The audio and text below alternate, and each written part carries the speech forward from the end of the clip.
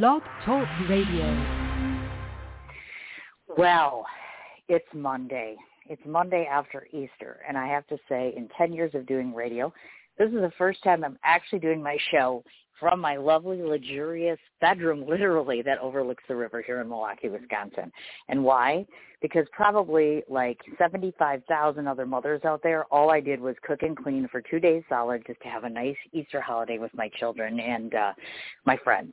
So welcome all to the after Easter edition of Sin's Chat Corner. I just want to throw a really couple quick announcements out there before we get to Michelle's interview. And why? Because she's far more important than I am, and she makes me nervous, and we need to get this going. First of all, I want to remind everybody that the regular submission date for Art is Alive Film Festival is coming up on April 13th, which is a little over a week away. To anybody that does not know, Art is Alive Film Festival is hosted in late August every year in New York City.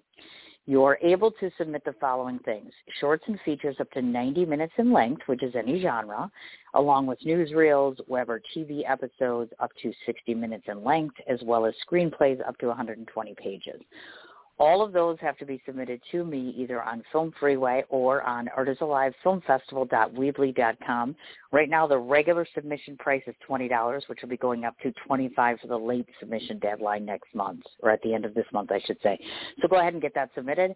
Reminder to everybody, check the Bedford Falls Film Festival page this weekend, because likely we are updating it with a new date and a new time. Unfortunately, when things run late, like series and everything else, we have to push things back.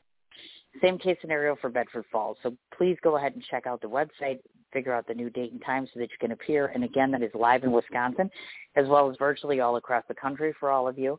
And last but not least, to those of you that are missing the Art is Alive film, I'm fixated on film today. The Art is Alive magazine, which is my publication. As we all know, I took a month off last month to, of course, for that wonderful TV series I'm working on, and now I'm finally able to get back to it, which are right in the crux of it. This month is special because we're including, of course, our product guide for Mother's Day, which is a first, along with tons and tons of new artists and nonprofits and all sorts of wonderful people in it. So look out for that the last week of April. And finally, the television series, to those that are just waiting on the rung. When is it coming out?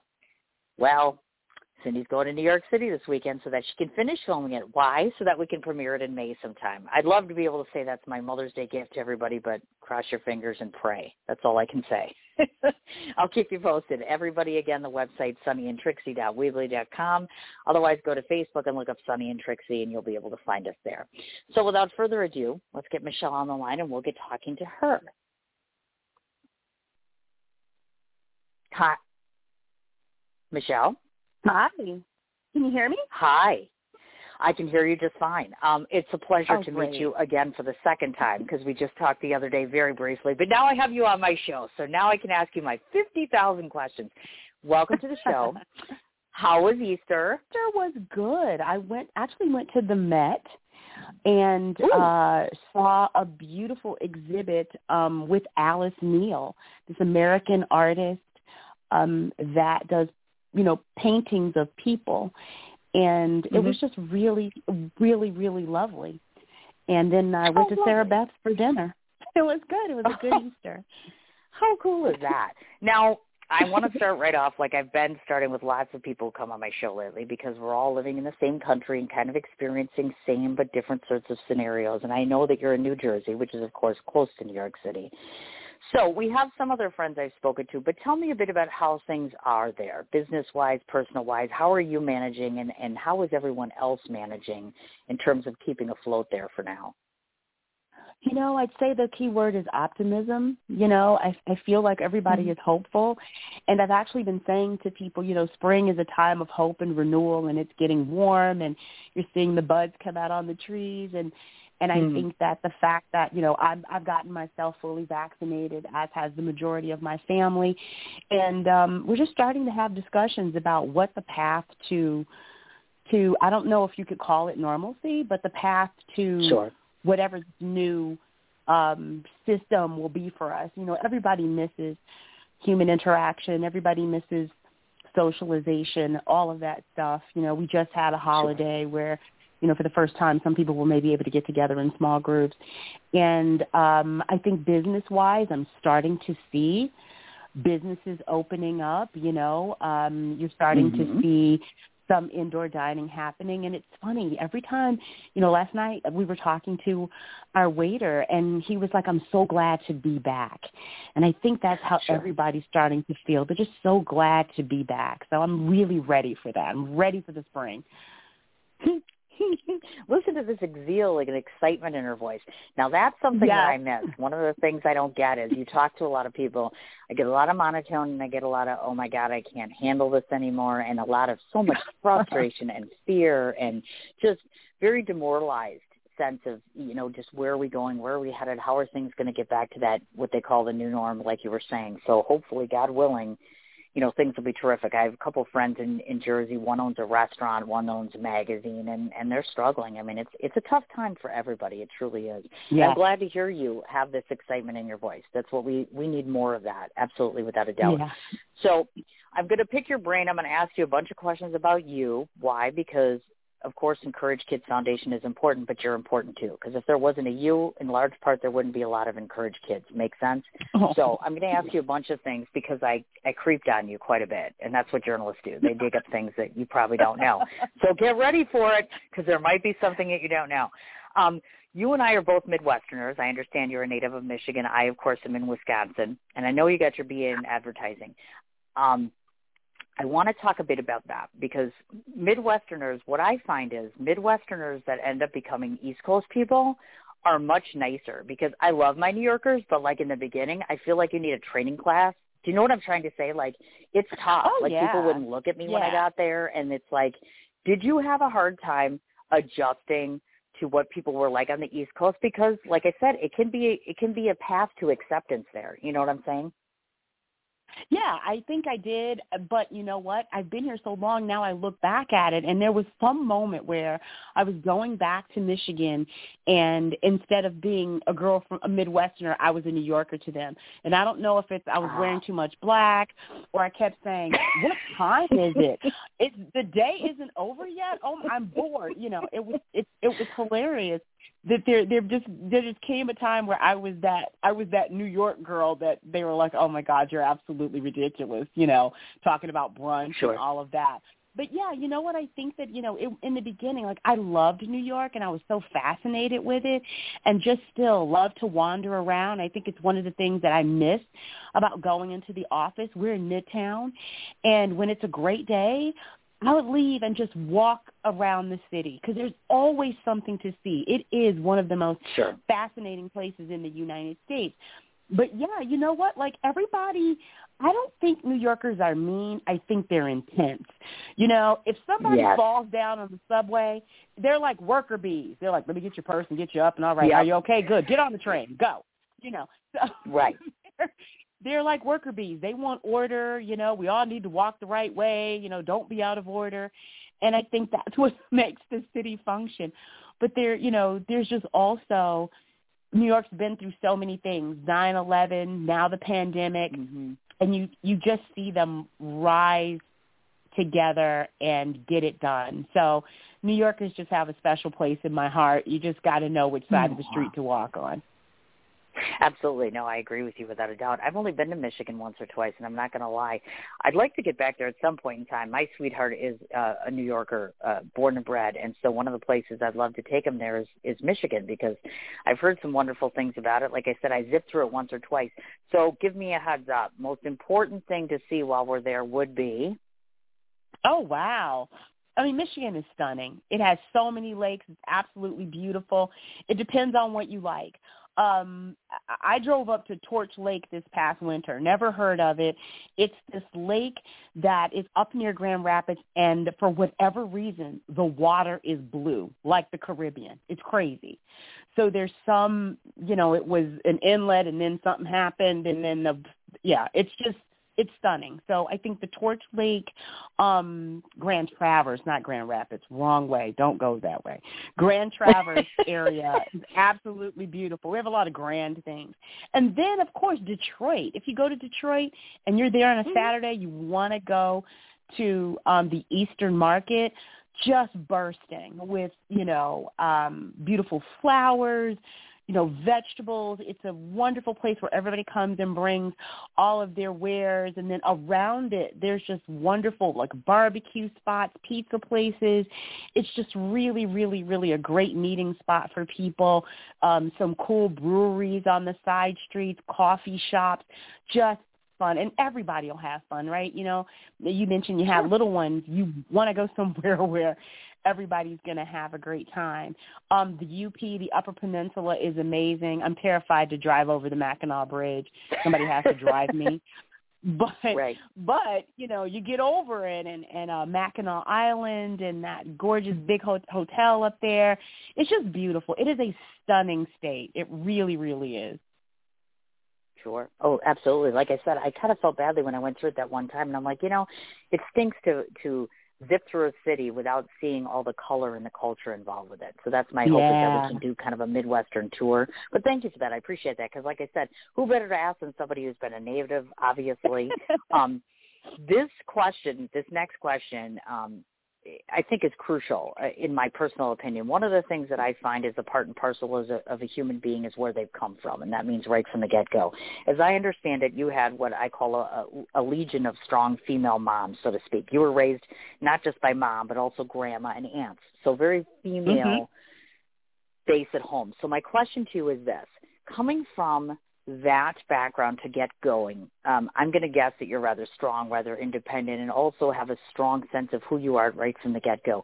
So if I could just ask you the number one or maybe two things unilaterally that you took away from them to this day that you still follow, whether it's something personal, professional, what did they instill in you that has been inspiring to you? The value of hard work. Everybody worked hard. Michigan is, when I grew up, General Motors was not in its heyday, but it was going pretty strong until the 80s. And so, it was a robust state. I grew up in Flint, and Flint was a smaller town than Detroit, but, everyone worked, and you just watched everyone have this great work ethic. I started working when I was 16 years old. I just think work was definitely one of those things. And then I would say, a sense of kind of forging ahead no matter what. My aunts and my mom, all young women, all went to college. All of them finished college. That was not something that was up for discussion. All of my cousins are very strong women, all doing great things. And so, I think that was a great question. Like, you're right. I had some really amazing female role models on both sides. Sure. The women on my dad's side and my mom's side were just incredible people. And so, yeah, I do. I owe a lot of how I think and how I react and act to them. Oh, you betcha. I had a guest come on at one point in time to discuss the opposite side of the fence, meaning that they had talked about the absence per se or limited access to a father in a parental role and how that affected them. So if I could ask you likewise, do you feel that there is talk to me a bit about being in an all-female household and kind of lacking some of that, because I haven't heard you speak about your father per se. And so I do have a large listening base that is a one-parent family. Tell us a bit about, is there anything that makes it more of a challenge for you in that regard? It's interesting. I think it does. So my parents got divorced very early on. So, I saw my dad, but not as often as I would have, obviously, if he lived with us or lived near us. And sure. I had my mom has 3 brothers, and so my uncles factored a lot also in who I was. They were the cheerleaders. You're cute, you can do anything, you're smart, how many A's did you get? My Uncle David paid me for every A that I got. very sweet. And there's a story of my Uncle Henry, who just passed away last year. When I was 5, I asked him for $20 to go to the circus. So I was a really precocious kid. And he gave me the $20. And I went on the bus with the big kids to the circus. I wasn't supposed to go, but I just knew they were going. And I left with that class and went with them. And the only reason why I couldn't figure out how to get back home was because I couldn't read the street. I knew how to get to the auditorium, but not how to get back home. And they asked them, they were like, if they finally, it's the whole thing, they find me, I get brought back home. And they're like, oh, my God, who gave you the money? I'm like, Uncle Henry gave it to me. And he's like, well, she asked me for $20, It's my favorite niece. Mm-hmm. I gave it to her. So, they were the suppliers of adventure. And so it kind of made up for the fact that my dad wasn't around a lot. I think uncles are the best. They really, really are, because, sure. They show up in that space a lot of times where your dad can't. Right. I agree with you there, definitely. Now, on the other side of the fence, I was reading an interview just the other day that you had done. One of the things that you had mentioned, and it's ironic because I say this constantly, and I'm very open with my audience about how I feel about things. You had talked a bit about having some form of disappointment by the limits that are put on you by people who are closer to you, meaning the people that we love. And I recently made this similar comment, how it's interesting to me how the people that barely know you will go 100 yards for you, whereas sometimes the people closer to you aren't quite as giving. Any thoughts on that in terms of that? And has that evolved over the years, and you've kind of had an equal sort of support on both sides of the fence, or do you kind of still stand with that statement? Because I found that rather interesting. It stood out to me. Yeah, I think it's true in that, a lot of times, I think in families, one, you have to have a profound imagination. When I talk to people who break out, either move away or do something different, not follow the family business, all of that stuff, I think in hindsight, what's really happening with people is they are either afraid to let you go and do something. I know for me, I wanted to, when I was in high school, I wanted to go to New York University. So I've always wanted to be in New York, clearly. And my family just was not interested in that decision and not supportive of it. And so I wound up going to Michigan State, which I'm really happy about in hindsight. I love being a Spartan. It was a great experience. I love the school. I think it's an amazing university. But, I'll hear people tell those stories like, yeah, when I was young, I wanted to leave and I wanted to go to college in California, and my family was against it because they didn't want me to leave. They wanted me to stay. And so I think now a lot of times lack of support comes from fear and fear of the unknown, that type of worry. And I try to, if I see that happening with our younger generation, I definitely try to intercede and hey, you should do what you want to do. And if you really want to, run away and join the rodeo, I'm down for it. Go ahead, go do it, Sure. Sure. Because I think you just kids say the craziest stuff and you go, yeah, sure, you can do that, because it's important for kids to hear your support. Half the things kids say they're not going to do it, but it's really not cool for them to constantly hear, no, you can't, no, you can't. I want you to do something that I want you to do, not what you want to do. And it was funny, I was watching something on the internet the other day about that.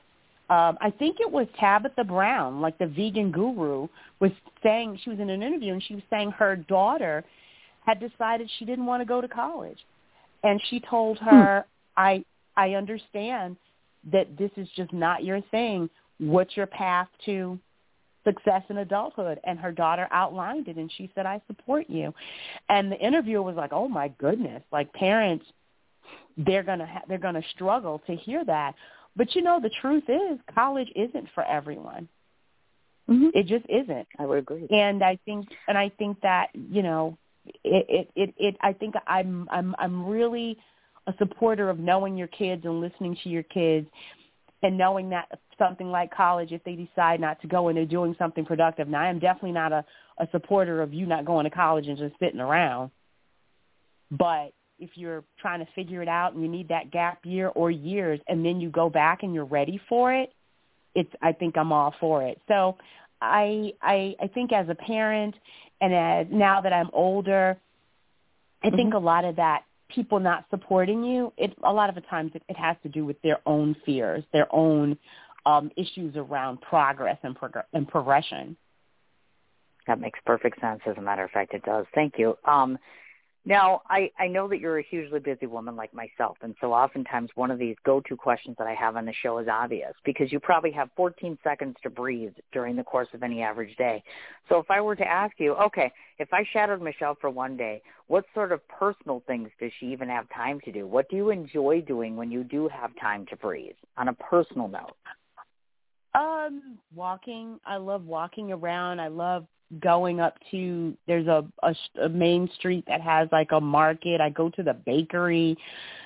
I like being alone and having that space to just let my mind wander and not be under a lot of pressure. One of the things, though, I am trying to do is to plan and really craft mental health days, like looking at my calendar and saying, oh, this day I'm going to go to the spa and get a facial. I'm really bad at that kind of stuff. And that self-care stuff, you know what I mean? I'm really bad at that. I do. And we have to do that for ourselves. There is nothing like looking down at your hands and your nails are like freshly painted. And you're like, ooh, I just feel complete, you know? I feel like a human being. But sometimes taking that time to run over to the mall and sit down for that 30 minutes seems ridiculous. I could do stuff for everybody else, and it's just one of those things that I really want to concentrate on right now, particularly coming out of the pandemic where, you know, there's a lot of things we couldn't do, and learning that you are in charge because you can make it happen for everyone else. You can make it happen for you. Whatever's in your brain that's keeping you from doing it, you better figure it out. That's very well put, as a matter of fact. And it's funny you mentioned the spa thing, too, because I've only been saying for like 2 years I have to do a spa day. I have to do this. I'm terrible about taking care of my mental health lately. I'm awful on self-care. My partner will tell you that. And I get yelled at a lot about, why don't you take care of this? Take 5 minutes to do this. I'm horrid. Self-care is something most of us need to get serious about. And I think this last year should have been a big teacher for all of us. Like, hey, you got all this free time. You can't leave. You're quarantined or whatever. Take care of you better. And I think we're all finding out that better immune systems, better, you know, just better mental mindset is a huge help, I think, for all of us. You betcha. Now, I have an interesting question. I know that you have your BA in advertising. I know you used to be an assistant at a PR firm, and I know, obviously, that you know how to market yourself, among other things. So I have to ask you, was there ever a point in time where you thought about going towards the path of being a publicist? Because it just seemed logical to me. I'm like, why isn't she doing PR? Right? Am I wrong? Am I nuts? You are coming to me at an interesting time in my life. You know, I recently freshly got myself a coach, and I think the pandemic really started to shake some things out where I thought, you know, what am I doing? Am I doing everything that I've wanted to do? Am I doing, you know, I know I'm good at what I do, but I fell into the nonprofit world accidentally, you know, and people will say, oh, my goodness, you were in advertising, you worked at a PR agency, you know, what happened? And everybody knows the story of me becoming a volunteer and then losing the job that I had and then saying, all right, I'll stay here for 3 months and staying for 25 years. So there is this moment, this 25th year of self-assessment around what is the thing that I haven't tried that I should try. And I just recently I had my first coaching session on Friday with a career and personal coach. And so I'm in the midst of, you know, doing that stuff where you start digging deep and asking questions of yourself.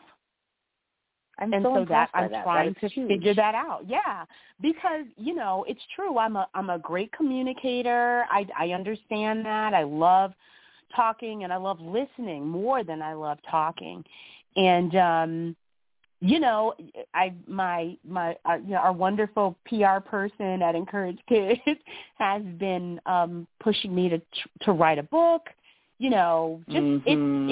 It's that time to consider picking up something for yourself, continuing with that theme, right? And using the talents that you have to do that. And I'm running into so many women who are switching careers. The lady that's my coach, she was in HR. She said, you know what, I'm going to open up a coaching business. And she's phenomenal.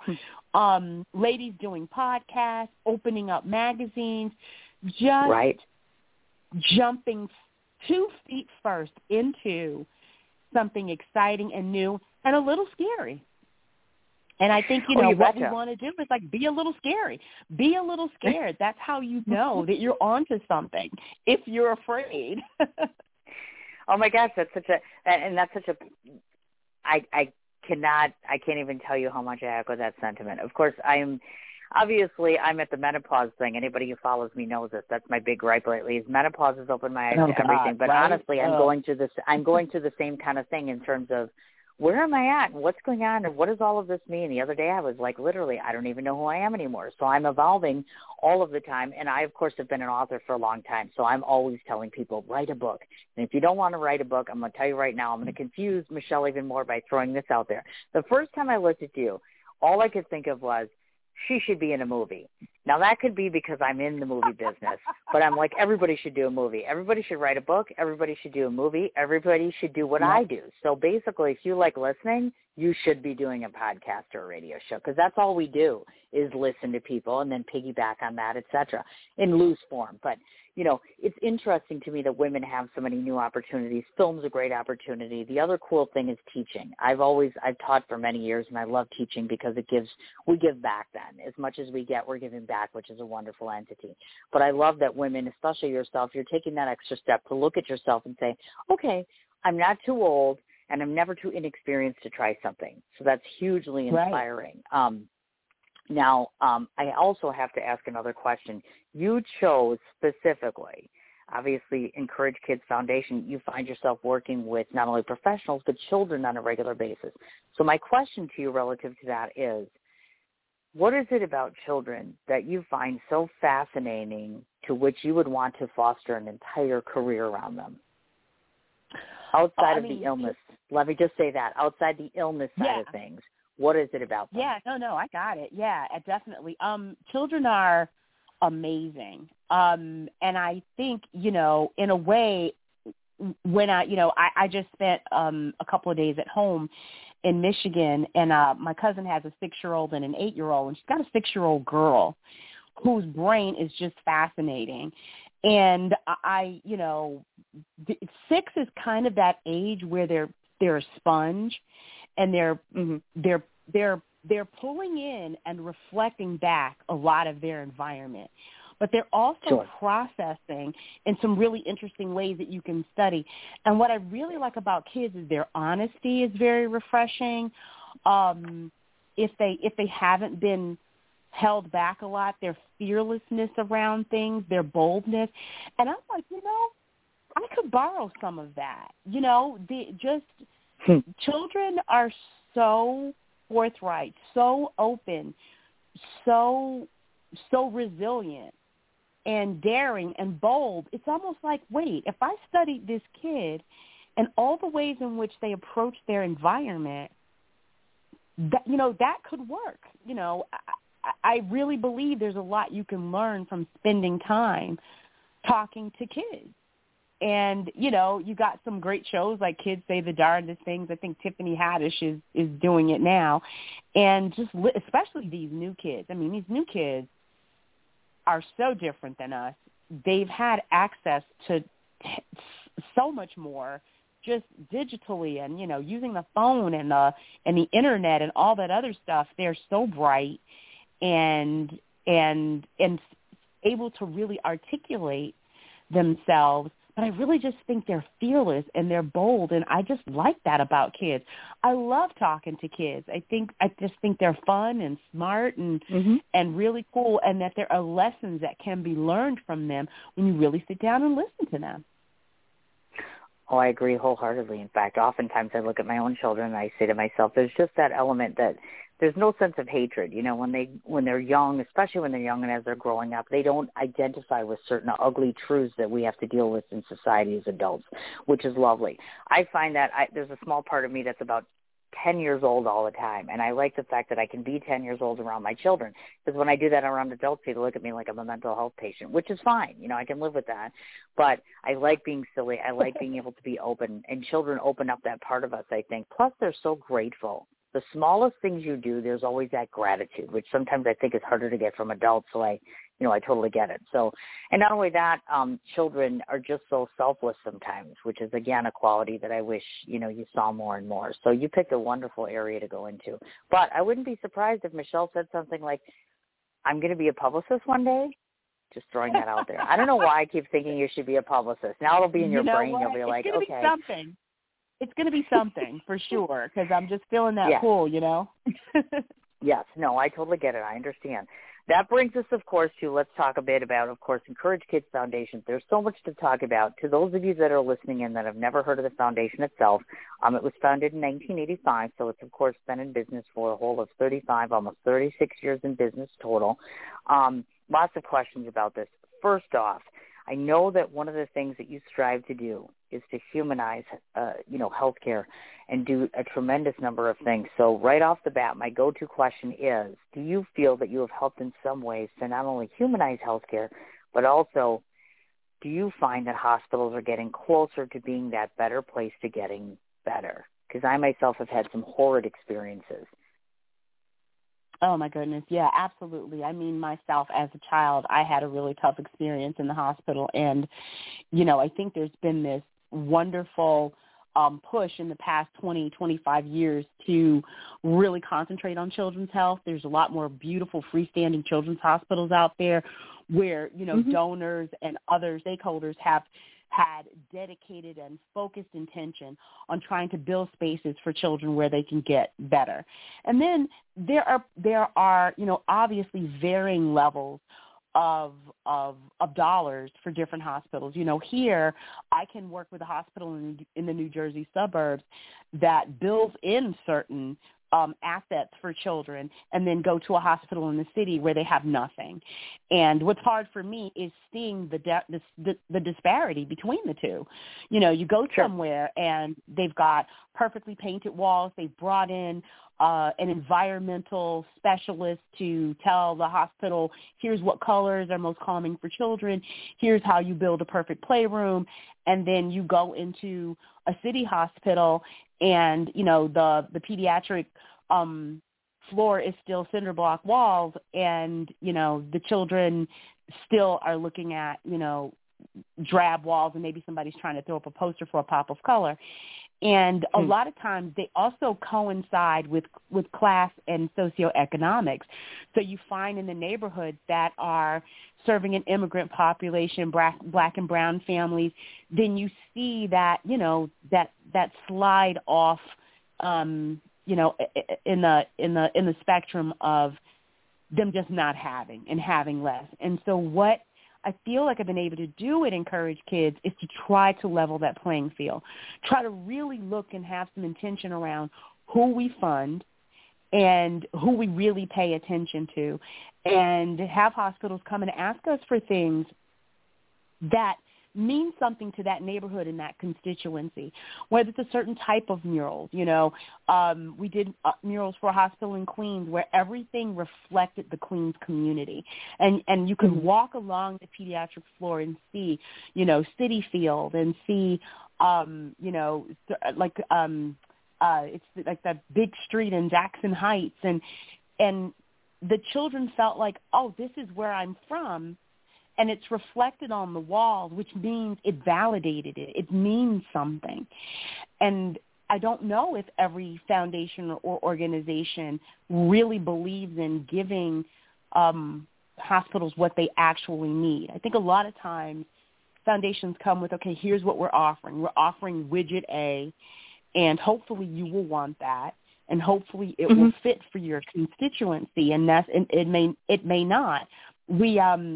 We sponsor a musician at Montefiore in the Bronx, and he's a beatboxing like specialist, and he goes in with his iPad and he uses it to make beats with kids and create a piece of art with them. He also knows how to do graffiti art. And it's wonderful because it meets those children where they are in that community. Hip-hop was born in the Bronx.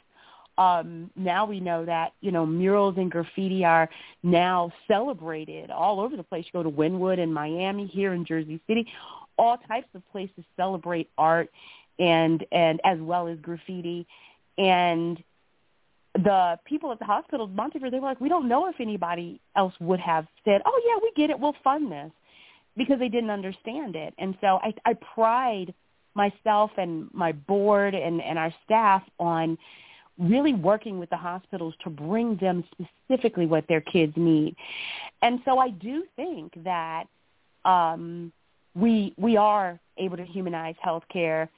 In other words, making it feel like you're not trying to mitigate that trauma that you're having in the hospital. I mean, look, there isn't much you can do to make an IV less scary, but then there is, right? You can make sure that, you use a buzzy to put on the kid's hand. Maybe they have an iPad in one hand and they're distracted. And you got to get the IV started. And if you use the right tools, it may hurt less. Depending on the kid's pain tolerance, it may not hurt at all if you've done enough distractive therapy. I think it's important because if I can still remember what my hospital experience was at 9 because it was bad, then a lot of other adults can. And what we're trying to do is make sure that these kids come out of these tough experiences. And I mean, some of them are tough. Kids are in the hospital for 3 months at a time.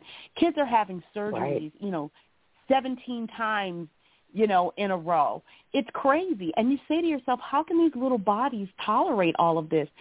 I want to do whatever I can to make it as easy as possible. And if that's bringing in entertainment, if that's, painting a whole entire floor, if that's making sure that teens have the technology they need to be creative and to stay connected to their friends and family, if it's making sure babies in the NICU have whatever they need. They need music a lot, musicians that bring down their heart rates and keep those little guys really calm.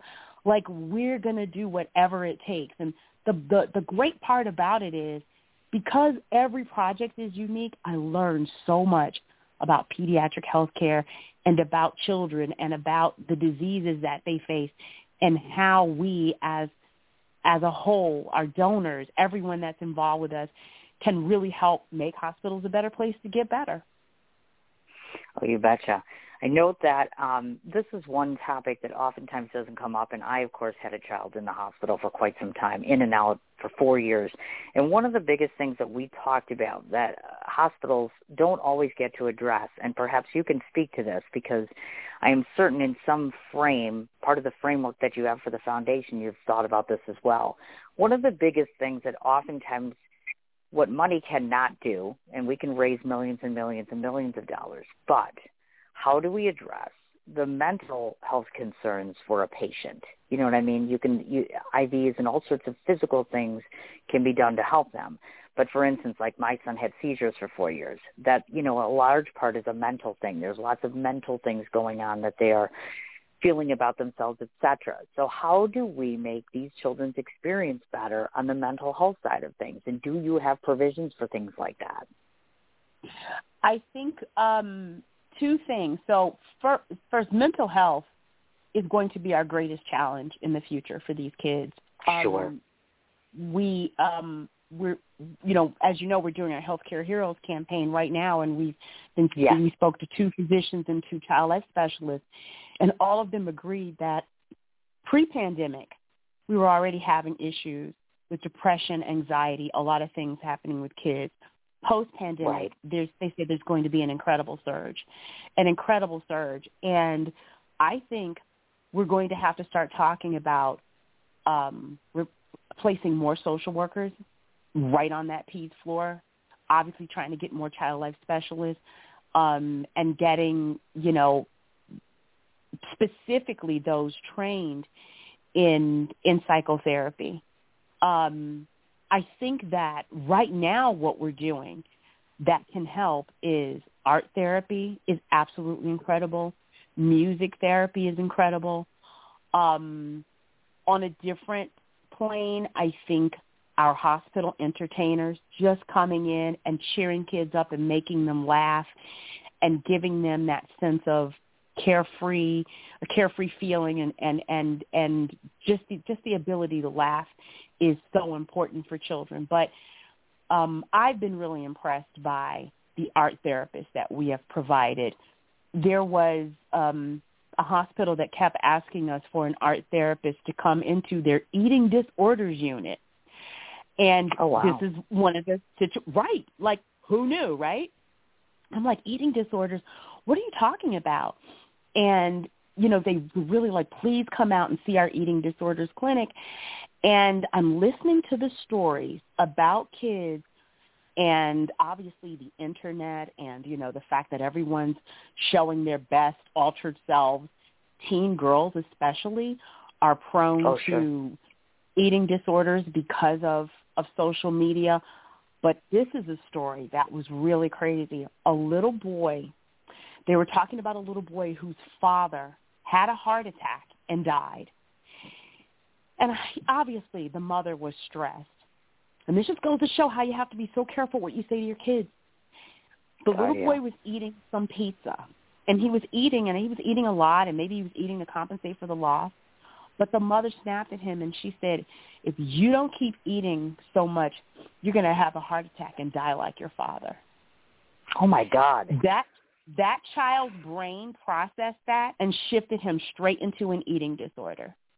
He literally stopped eating, Cindy. Isn't that crazy? He stopped eating. That's horrid. And so he had to come to the eating disorders clinic constantly and talk to those people. And they had to, the art therapist would sit with the kids and, draw with them individually, draw with them in group. It was incredible the things that she taught me. She had a young woman who was a young girl who was 16 years old, and she said, let's draw what our eating disorder looks like. And so she's walking around the art therapist, and this girl drawing this beautiful poodle with bows and everything else, right? And she's like, okay, I don't know where she's going with this really pretty dog, but all right. And then she's walking around. She comes back, and then she's drawing something else on the back, and it looks like a monster. And when it's time to share, the young lady shows the pretty poodle, and she said, this is what my eating disorder tells me that I will look like if I don't eat. But I'll be accepted. I'll be beautiful. I'll be perfect. Then she turns on the other side, and she shows this monster with eyes and gnashing teeth, and she says, but this is what my eating disorder really is. It's trying to kill me. I had goosebumps all over my body. And I looked and I was like, this is why we sponsor you. This is it. This is why. She could go back to the doctor and say, this young lady made a breakthrough. She is starting to understand what her eating disorder is, but she probably couldn't have articulated that without doing the artwork. And so art therapy, anybody that's had a child that's had to go to a psychiatrist or a psychotherapist, whatever, they use a lot of play and art and things like that to assess the child.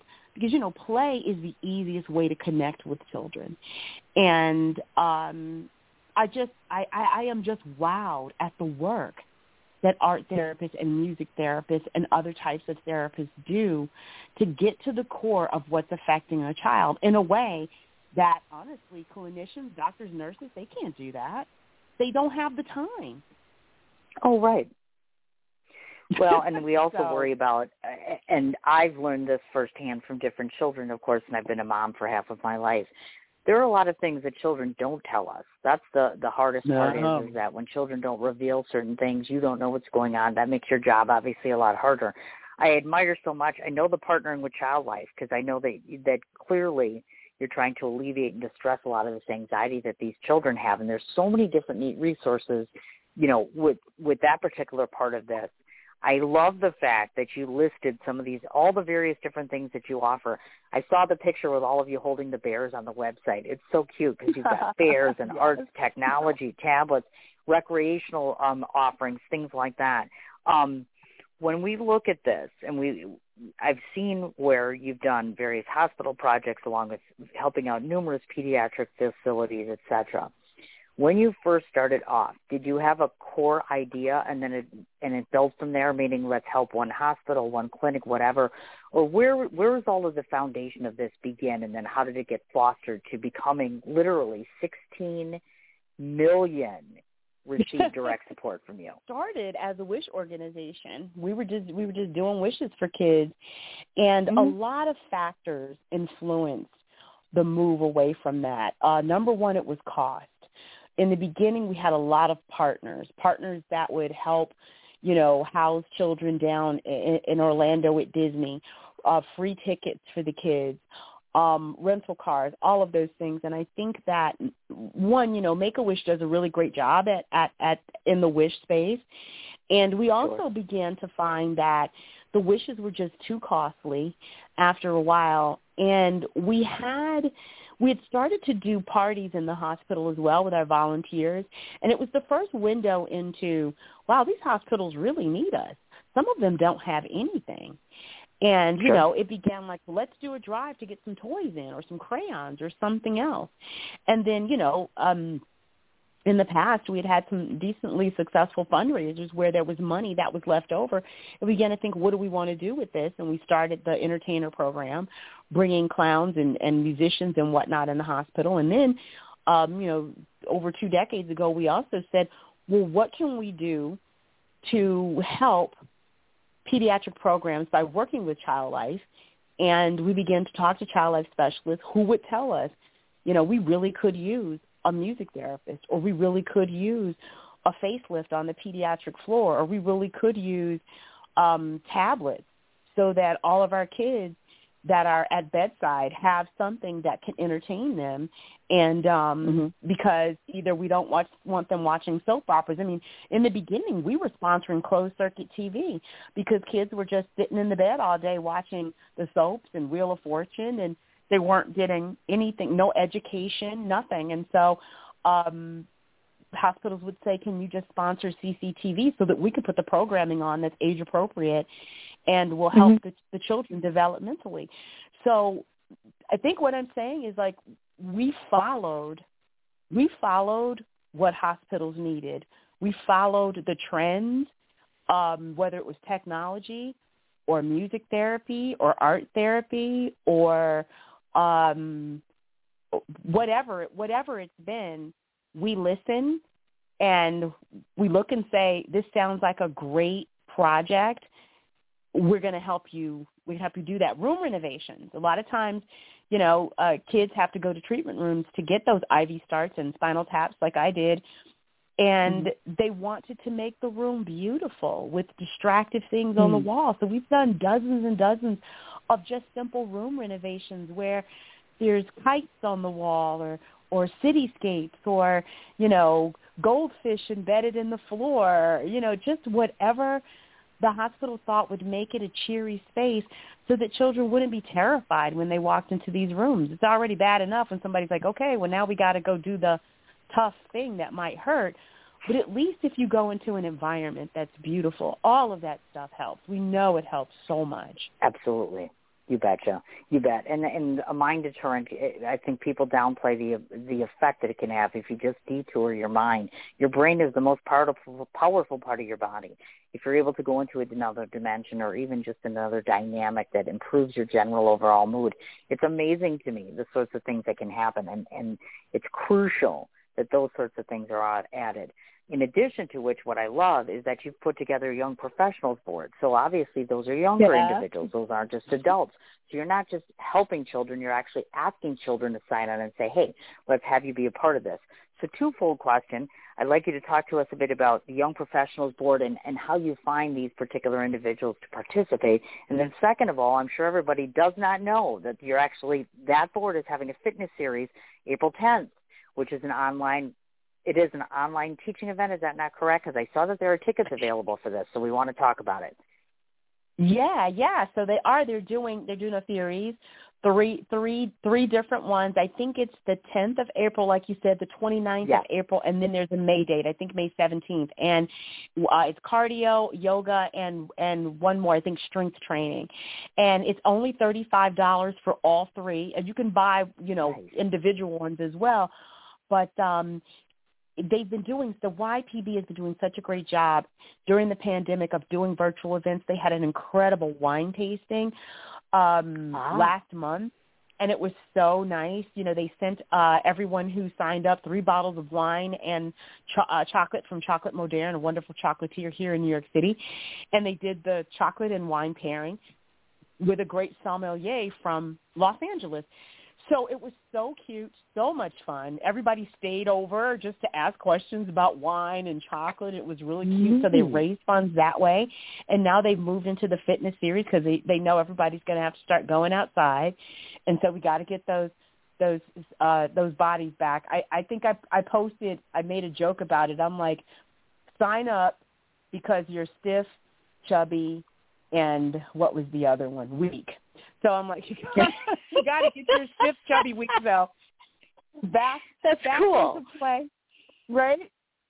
And I just think it's awesome. And where we get them from is some of them are children of our board members, and my son is also on the committee. He's a recruitment chair, and they recruit their friends and colleagues, and they're just amazing. They're going to be having some great in-person events at the end of the year too. So everybody should visit our website as well as our social media pages to see that. But, definitely sign up for the fitness classes. Like, they're going to be amazing. And we all need to jumpstart ourselves.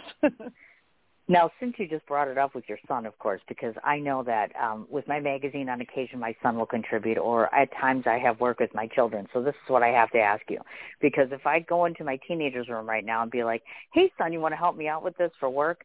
Yeah, no. Or it's sometimes when we work with the people we love the most, they're like, yeah, that's great. I'd rather watch paint dry. You know what I mean? So how does your son, obviously I'm assuming that your son is like, yeah, this is awesome to work with my mom, or he wouldn't do it. But you know what I mean? Talk about that dynamic a bit, because I think parents working with kids together is awesome, but it can be a bit challenging sometimes on one side of the fence or the other or both. Well, he's been around this world since he was 5 years old. And I think that I think that my job has made him grow into a really compassionate person. But, believe me, there are times where he's like, I do not want to don't ask me to do anything. And he's an art director, so he's a videographer, photographer. And I'll say, hey, can you just take photos at this event for me? And he's like, oh, my God, you're kidding. Like, you can't find someone else to do it. So, there are times where he is totally resistant.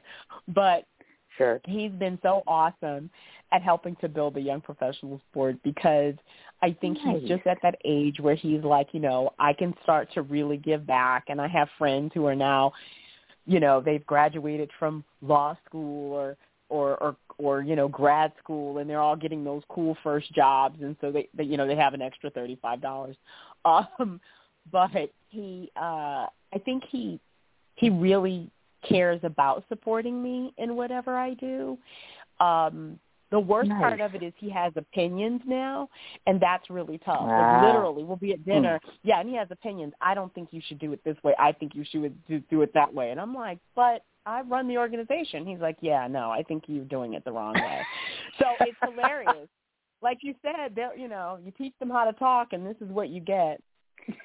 Lucky us. Yay. Wonderful. Yay. No, but it's nice to be able to have that interaction, because as they grow and get older, they get more separated from us. So it is nice to be able to bond on every level that you possibly can, which is neat. Now, for the board itself, is it a rotating board? Meaning if somebody's listening in today and they have a child that would be like, yeah, it'd be great to serve on something like this. Do you rotate it, or are you pretty standard and stable in terms of who you have on that? No, we definitely rotated. I think that's one of the things that, you have to do with young professional boards or any board. You always have to be bringing fresh blood in, because, sure, folks get tired, circumstances change. I mean, this board is completely flipped because we've had some iteration of this type of board for a long time. And many of the people now, like we have one board member on our actual board who used to be on this committee. So she's all grown up. Wow. She's married and has children, and now she's on the board of directors. So okay. So yeah, we're always looking for new and excited voices and opinions and energy. Awesome. Good to know, of course, because obviously I never know when people are listening and they could be right in your neck of the woods and be like, okay, or, that sort of stuff. So it's always helpful to mention that. I love the fact that the foundation is transparent. It's one of the things that we always look for. 86 cents out of every dollar is what's being used. And I love the fact that there is literally the financials listed out, et cetera. You're not always seeing that.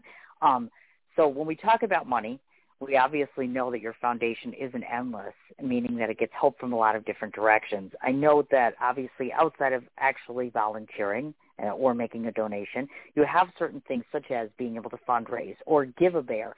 Tell me a bit about the Give a Bear program. That was a little interesting. I haven't come across something like that before.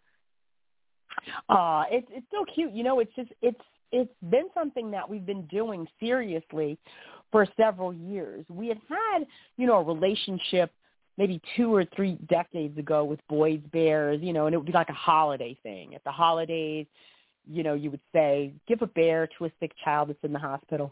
And then we thought the hospitals really liked the bears, and hospitals started to have things called teddy bear clinics. That's where you bring children in, from the community or a child that may be having surgery, and you use the stuffed animal for medical play. So we were like, whoa, mind blown. What are you doing? And they're like, well, we have there are little MRI machines, little blood pressure cuffs, and you're giving children an opportunity to learn about medical procedures while they are in power and in control and doing these procedures on the bear. So, the bear will get his blood pressure taken, get a shot, the kid can listen to the bear's heart with stethoscope. Some of our hospitals alter the bear. Like one altered it so that the bear was an amputee. So his little bear leg had an amputee foot on it, and so that they could teach a child about an amputation. And my mind was so blown that hospitals were doing this. We just started the Send a Smile, Send a Bear program, and they're using them for kids to cuddle and hold on to while they're just, in the hospital, from everything to, hey, when you go into surgery, we're going to put a gas mask on you. Let's put it on Teddy, and the kid can put it on Teddy, so that when they see that gas mask, they're like, oh, Teddy did that, and he was okay. I'm going to let them put the gas mask on me.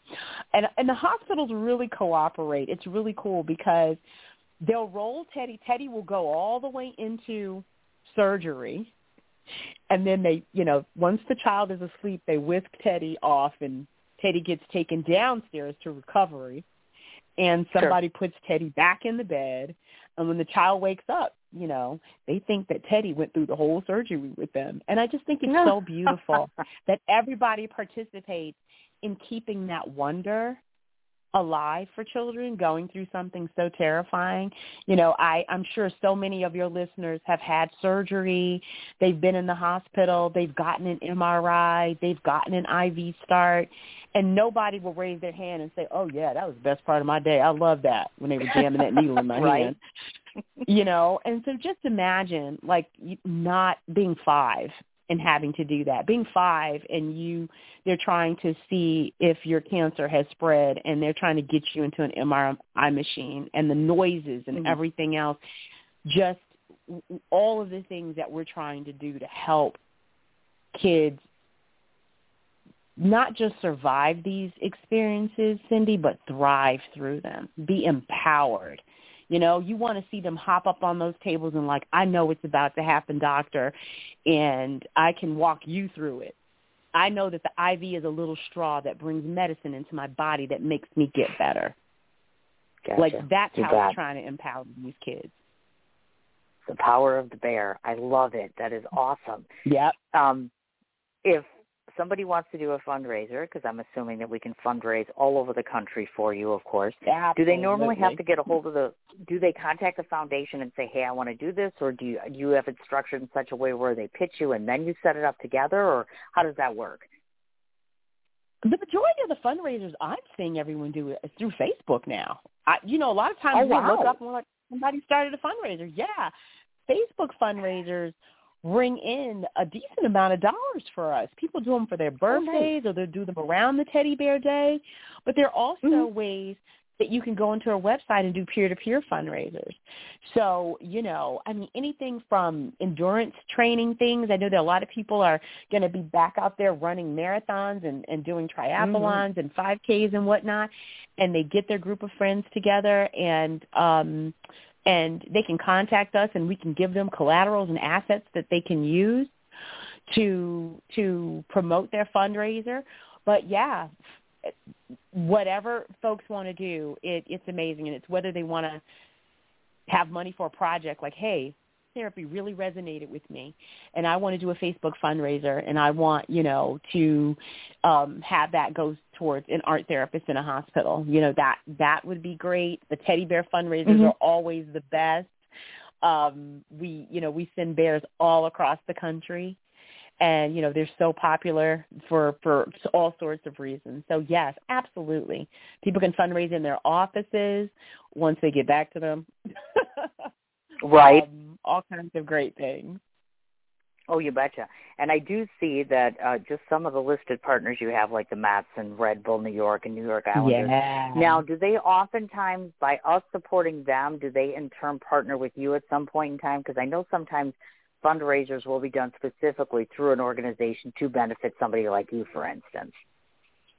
So the Mets are really cool because every year they have an event for us, and it's called Encourage Kids Night at Citi Field.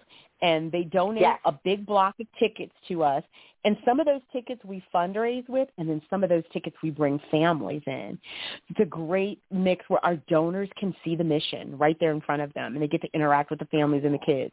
And we have face painters, and the kids make posters for the Mets, and it seems like every time we do it, the Mets win. It's so cool. Mr. Met comes to visit the kids. The Mets' wives come and visit. Sometimes you'll have like a retired Mets player come to the bullpen, and Aramark provides all the food. So it's an amazing event, all free to us, and we make almost $100,000 with that event. It's such a blessing. Wow. I mean, I love it. Holy man. And the kids have the best time. They're out there. We get them foam fingers, and they're out there in their Encourage Kids shirts. And, it's always a beautiful night. I mean, who does not love the ballpark in the springtime? Right. And they've got their hot dogs and their popcorn and their cookies, and it's just so much fun. And the Mets are incredibly generous to us. We cannot thank them enough. And same thing with the Red Bulls. They give us tickets for our kids to come and watch soccer matches. I just will be so excited when our families can get back to those types of things where they can all see each other. They love to bond with one another. Our families know each other, and they make these great lifelong friendships and connections that we just sit back and go, wow, this event facilitated, kids that are now best friends because they've known each other for so long, and they see each other in the hospital, and they're like, I know you from Encourage Kids. It's great. Oh, look at that. We are so liking the Mets right now. Not that I didn't before, but they're just kind of going up and up and up. That's so encouraging to hear that sort of good stuff. That is. Speaking of events, people. I don't want to – oh, God, and I have yet to go to a Mets game. I won't lie to you. And all the different times I've been to New York, that's my hope. I know, I got to go. I got to go. Be my guest. You could be my guest. And if we have it this year, I'll totally give you the date, and you got to come out. Oh my God, you will love it. I would absolutely love that. Oh my gosh, yes. I still, all these years, I still keep trying to get to all of this stuff, but the Mets are on there along with other things. So definitely, I would love that whatsoever. Also, you have listed Starry Night is your event coming in May, and then, of course, Serving Up Smiles in October as well. We probably want to tell the folks a bit about those two things, please. So Serving Up Smiles, we're waiting to hear. If it's not going to be in May, then hopefully it'll be, a couple of months after that. But that's at 235th. 235th is this stunning rooftop in Midtown Manhattan. It's beautiful, and they are so generous to us every year. They host our YPB event there, and it's just beautiful.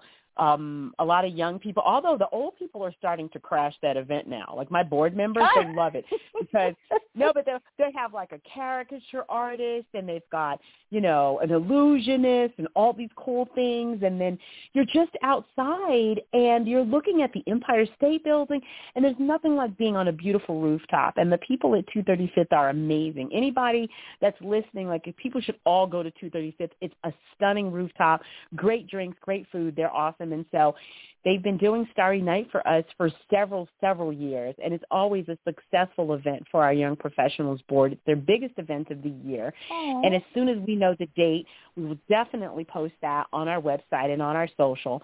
And then Serving Up Smiles, our tasting event, is going to be on October 19th, and it's at Pier 60 at Chelsea Piers. And this is amazing. Wine, spirits, food. The food is amazing. Our culinary chair is Chef Ralph Scamardella from the Tao Group. Chef Ralph is the most amazing human being ever. He's always cooking something. He's always doing something, and he brings a couple of the Tao Group restaurants. And so in any given year, you're tasting food from Tao or from Lavo or from Beauty in Essex. It's just an incredible event, and we have, tons of just it's just food, wine, vodka, all kinds of stuff, and dancing. Amazing band. There's an auction. We auction off a lot of food items, trips to Napa Valley, restaurant certificates, all kinds of stuff. And I think like going to be the exact right timing when everyone is feeling better, and we're all, either we've got our shots or, this virus has started to wane down, and everybody's ready. They're going to be ready to go back out into the world and enjoy each other and enjoy a great social event. And there's a big outdoor space so that, you can go outside and look at the Hudson River, and, it's just going to be amazing. I cannot wait. Oh, that does. That sounds absolutely lovely. We don't want to forget to talk about the obvious, the Healthcare Heroes campaign. The goal here, $1 million. Now, tell everybody who's listening in where the initiative came from. And by the way, when I was looking at the different Healthcare Heroes that you named, I hate to admit it, but it's true.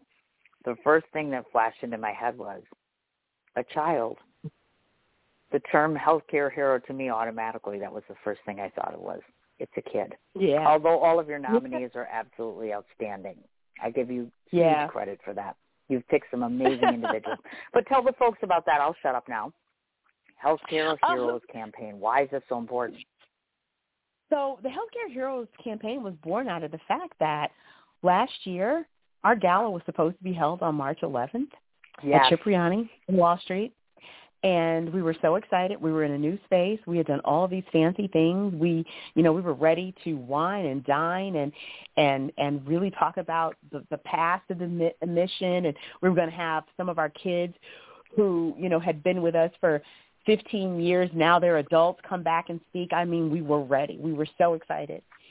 And, the little inklings of, so what's up with this virus, right? And it's in Westchester, and then people, you're hearing people are getting it, and then all of a sudden it's a problem, and we have to cancel the day before. And that is the same day the World Health Organization declared COVID-19 a pandemic. And so we missed our 35th anniversary gala, lost a lot of funds. And now, you've heard me talk to you for the past 15 minutes. We have this event and that event and that event. And I think about all those events last year, nothing, no events, right? Right. So we lost a lot of revenue. Yeah, so we lost no Starry Night, no City Field, no, we did Serving Up Smiles virtual, but we made a third of the money. It was just a mess. And so we're approaching that same, March is always our gala month. And so in December, I'm thinking, oh God, we're not going to have a gala. This thing, we're on the second surge, right? We're not having a gala. What am I going to do? Q1 and Q2 are our biggest fundraising months. And we were concerned, we'd already laid off staff and reduced hours and salaries of some other staff. And so we're in go mode. We really have to figure it out. And I thought to myself, who can we highlight? Normally we pick two wonderful titans of New York City real estate and fawn all over them. And, it's a regular dinner, right? You get the honorees, they bring in the people. We have our core group of people. We celebrate, they dance. We make $1 million or more if we're really lucky. Okay. And we've been doing that forever.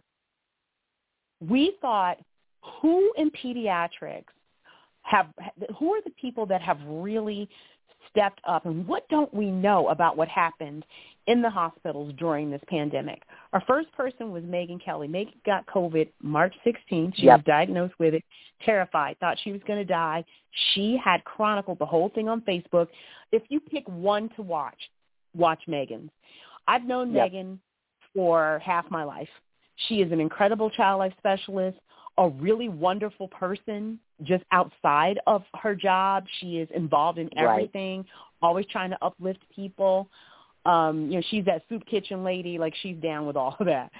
And she talked about this terrifying ordeal, right? And coming back and finding out that her mentor, a doctor, had passed away, and then just going through that you relived COVID with them, and how Child Life had to pivot to support the doctors and the nurses in the hospital.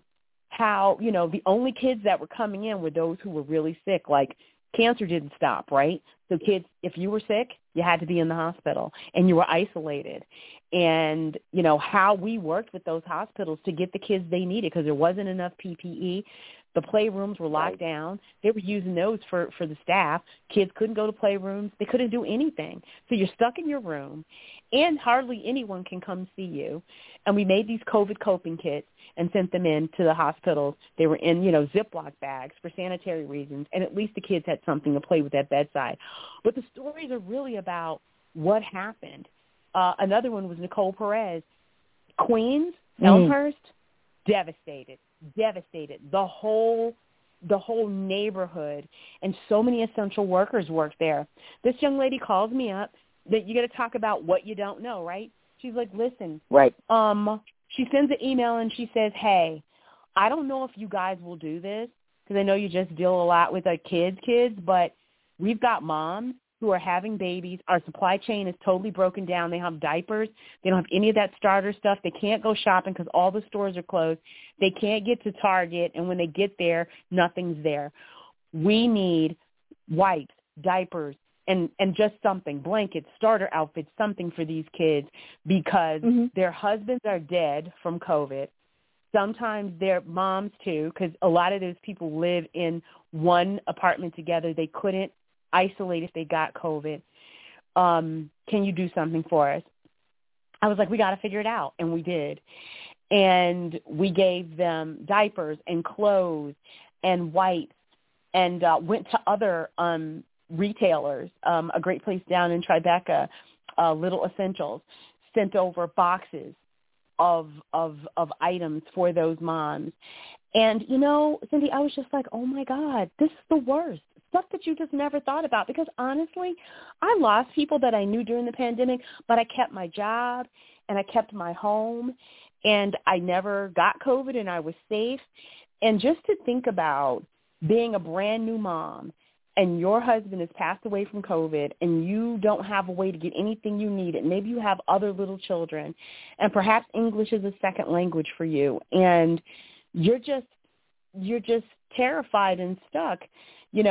We had to come through for Elmhurst, and we did, and they were so grateful. And then this young woman, Nicole, she contracted COVID, and so did her husband, who's an NYPD officer and also, and another first responder. So I just thought, telling these stories of how the people that we work with and the people who help make hospitals a better place to get better would really resonate. And we also talk about what we did for those hospitals and everything else, but we really wanted to highlight the heroism of those people that work in the hospital with these kids every day. So that's what we did. Wow, that's all I can say. I literally jaw dropped just listening to all of that. It's so moving. It really is. Everything you do involves moving one person, multiple people, etc. And it goes so much beyond the money component.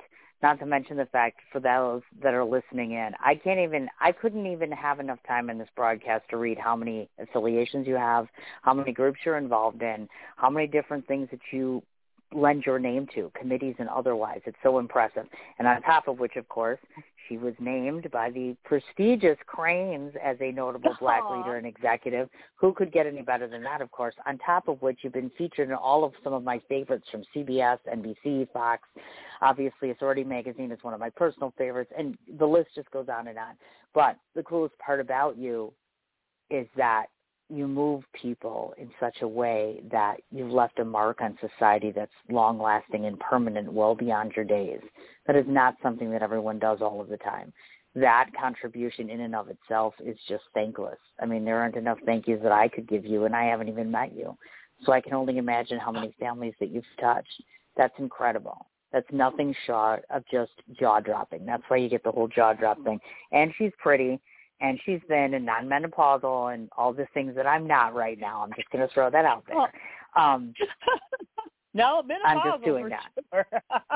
It's just, it's so pleasant. Life is just great being a woman in this day and age, isn't it? Oh, my God, isn't it? Wonderful. It is. It's absolutely wonderful. Now, before I forget, because can you believe we have been talking almost an hour and a half? Like, seriously. I can't. But you're a great interviewer. You are the best. Oh, God. Oh, my God. I could talk to you all day. God. You're amazing. Oh, my gosh. See, this is the trick. I'm supposed to make you think you're not on the radio, and then it helps me not be nervous because I am, believe it or not, I get terrified when I come on here. I'm like, okay. But you've made my job very easy. I don't want to forget about asking this last question before we go through the business side of things, and I might just trick you because I don't know that you've ever listened to one of my shows before, but then you know what's coming. So there's more after we do the announcements here. I don't want to forget to mention to those folks, and I'll be reading the website shortly and all of our social media information, one of the things that you'll see on there about, besides ways to help, all the accomplishments, the media, et cetera, I did notice on there that you have both the blog and the newsletter, which are both periodic. So how often can people expect things like that? Do you do those every other month or at random, or is there any system to that? Because I found those very informative. You know, I think it depends. I think because March was Child Life Month, we really wanted to focus on hearing from the voices of child life specialists because we're always trying to amplify that industry because we think that, you know, they're so crucial. And, you know, you don't know until you're a mom in the hospital or a dad in the hospital. You're like, oh, my God, I'm so glad this person is here to help me navigate it. So we always try to amplify child life specialists, and we gave a couple of them an opportunity to guest blog. So I think, you know, we try to do them pretty consistently. We were just talking today about mapping out our newsletter. We try to do the newsletter at least twice a year. And just to aggregate everything that's happened the 5 or 6 months before and mail those out to people because still, honestly, a lot of people are not using technology to get their information. And so we still do use the mail to send collateral, especially to our older constituents who don't love social media or anything digital. But yeah, so I get that. That's what we do. So you can definitely, you know, the blogs are pretty consistent. That's kind of what I thought, but I just wanted to be able to clarify that because us journalists, you know, we're pretty prudent about that stuff. Like, we don't want to guess. We don't want to guesstimate. We just want to know. It's one of those things. Okay, so now to the business side of things. First of all, before I proceed to read off the 8 million ways to find Michele Duncan on social media and otherwise, I do not want to forget about the obvious. MJ Padone of IndraPR.com. This is what I want to say without crying because I haven't seen her in such a long time. One of the reasons that I was so adamant about doing this interview is because I work with tons of publicists all the time. I get pitched all the time. So MJ is one of probably 4 publicists that I know, and I don't even think I've told her this, so this might be the first time she hears it. If she asked me to interview Buddha, I would. If she asked me to stand on a street corner and interview a stranger, I would, because if she had an affiliation with them. There are a few publicists that I would, without of the gate, I would say yes, without even thinking about it. She's one of them. She has to be, to me, she is the epitome of a very classy, classic, creative, just compassionate, lovely human being, and is working her butt off, being a single mom, running her agency. I've met the women she works with. She's just class, front, bottom, and sideways. Her clients mirror her, by the way, in many, many shades. Aww. So to you, Miss MJ, I am praying with all that I have that she can meet me this weekend, because I will be in the city. So to you, young lady, when you listen to this, my thank you, my hat's off to you. I miss you very much, and I can't thank you enough for another great interview. And to anybody who's listening who does not have her hired as a PR, you should. Her name is MJ. Last name is Pedone, and again, the website, indrapr.com. That's INDRAPR.com, because I'm all about shameless promotion, because the name of the show is mine, so I can do that. So just a little love for MJ. And, of course, MJ, thank you for introducing me to Michele. And, of course, Michele, in case I didn't say it the other day, thanks again for your patience in waiting for me. Sometimes I get told that it's worth a wait. I hope that it was, obviously, so thank you so much. The lady we've been talking to, her name is Michele, and that's Michele Hall Duncan, and, of course, she is the CEO. And, again, the name of the company is Encourage Kids Foundation. So here we go. Stay tuned, because there's like 75 links here. Just kidding. The website itself is encourage-kids.org. She is on LinkedIn, as well as the company, Encourage Kids Foundation. She is also on YouTube. Facebook is same name as the company. On Instagram, it is at Encourage Kids, and on Twitter, Encourage_Kids. Michele herself is on Instagram, and that's Michele Loves Pics, Pics, and of course Twitter at Michele H Tweets. Have I missed anything? Any other place where people can find you or the foundation? No, you have not missed anything. And I just want to just jump in and say and reiterate, MJ has changed my life. She is the most, everything you said, times 10. She is wonderful. She personally is kind, like, know, she'll check in on me about if I'm upset about something. She's just really amazing and pushes me so much. She is wonderful. I echo everything that you have said, and I do hope you get to see her this weekend. It's going to be a great weekend. Oh, absolutely. It's really going to be and hopefully we want her to listen to the interview, of course. And then we want all of my listeners to go ahead and get a hold of MJ and say, listen, MJ, I think you should let Cindy interview you. Because I do interview publicists all the time, and I haven't had her on my show yet. So for me to be able to interview would be cool. And let's not also forget, she's damn good looking for her age, okay? Just go look at her. She ain't ugly. She got hit by the beauty stick like 75 times. Thank you so much. So we've come to that point in time in the show where I kind of started to tell you what I think of you. That's one of 2 things I do, which is to tell you what I think of you. And these are my thoughts of Michele. I'll give those to you first. And why? Because I'm a journalist, and the only thing that's not scripted is what I'm about to say to you, which means I truly mean it. Not that I didn't mean the other stuff, but this is basically from the heart. So these are my words of wisdom, or should I say these are my impressions of the dear Michele. One of the nicest parts about this young lady was I didn't know her from Adam. I finally had to call her because we were having tech issues and other issues, and I had to postpone her yet again. And she was just the epitome of grace and style, didn't even flinch, didn't even upset her. I'm like, first of all, that's my kind of person. Second of all, strong female influences I can totally relate to. So I knew there were some things that we had in common to begin with. What I didn't know, even after reading, watching interviews, et cetera, and figuring out about her, was just how distinctive she was. And why? Not because the CEO of a nonprofit, not because of the titles that you own, et cetera, but because you're a woman that everyone wants to be, and yet it's so easy to be you in shades, meaning that not all of us can carry 50,000 titles, but you're relatable, and you're remarkable, and you're inspiring, and you're impressive. Your look and your style, I've seen some of the pictures you take on a red carpet, and you make it look like you're wearing sneakers even though you're in a lovely evening gown. You are fit to be one of those finite women who just makes a mark everywhere she goes. You leave a smile in every place you walk into, I'm sure, and more importantly, You make people realize that they matter and that they themselves are memorable as well. So as I started to say earlier, I can't thank you enough for your contributions, and I haven't even met you yet. I am certain that you have touched far more lives than you'll ever know. So thank you for your service, and most importantly, thank you for coming into my little world and hopefully into my life. Now, the last part before I tell you this, and please don't cry. Every time I do that stuff, people either cry or they can't talk, and it's kind of getting weird. I'm like, what? I'm just being honest. I'm being real, folks. That's what I do. The typical time is usually about 2.5 hours. Once this becomes an archived episode, I'll probably zip it over to MJ, and you'll have both links. One is from YouTube, one is from Blog Talk Radio.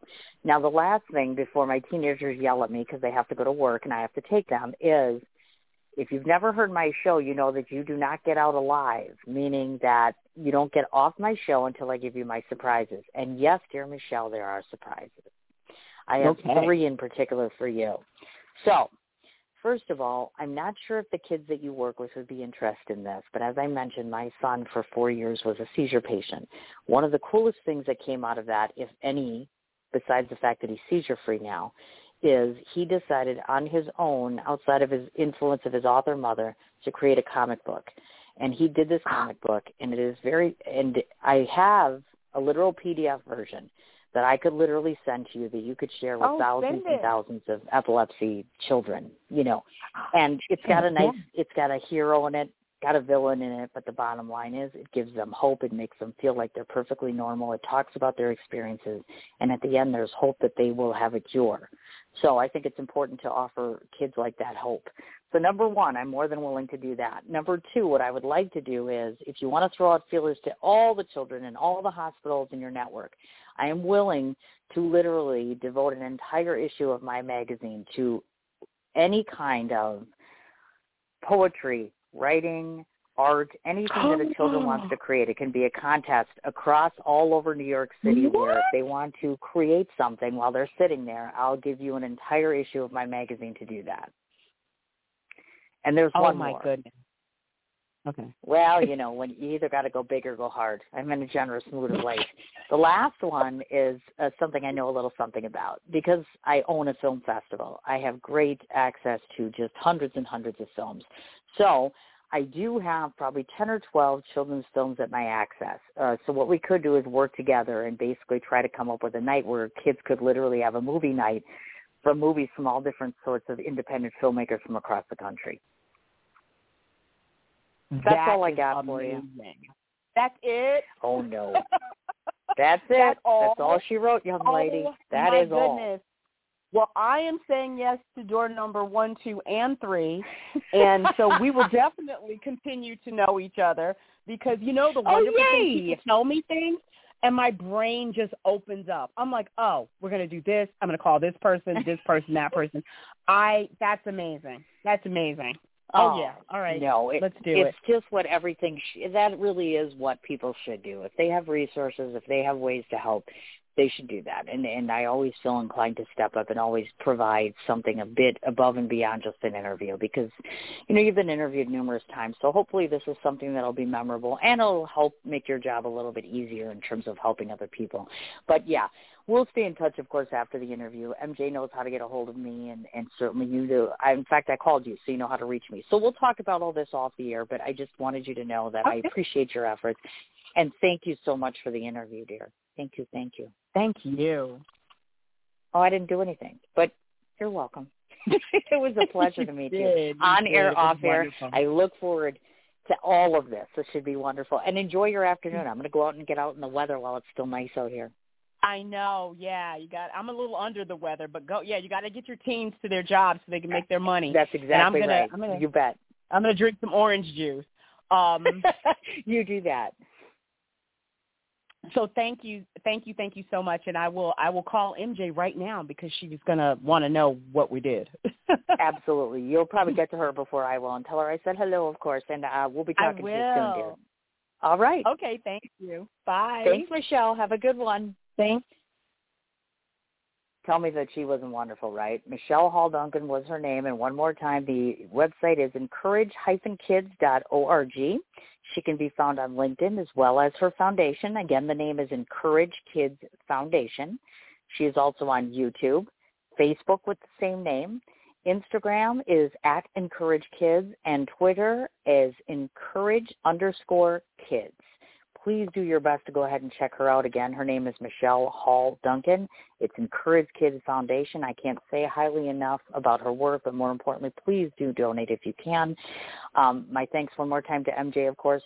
I'm now officially off of the air until Wednesday, in which case then stay tuned. I will go ahead and post up specifically who. We're just waiting on confirmation today, but I'm pretty sure it's a fellow media colleague. But like I said, check the page or check Blog Talk Radio for the announcements. Thanks so much for tuning in for the last 90 minutes and supporting me, of course. I am off to go do my errands. You guys have a wonderful day. We'll talk on Wednesday. Take care.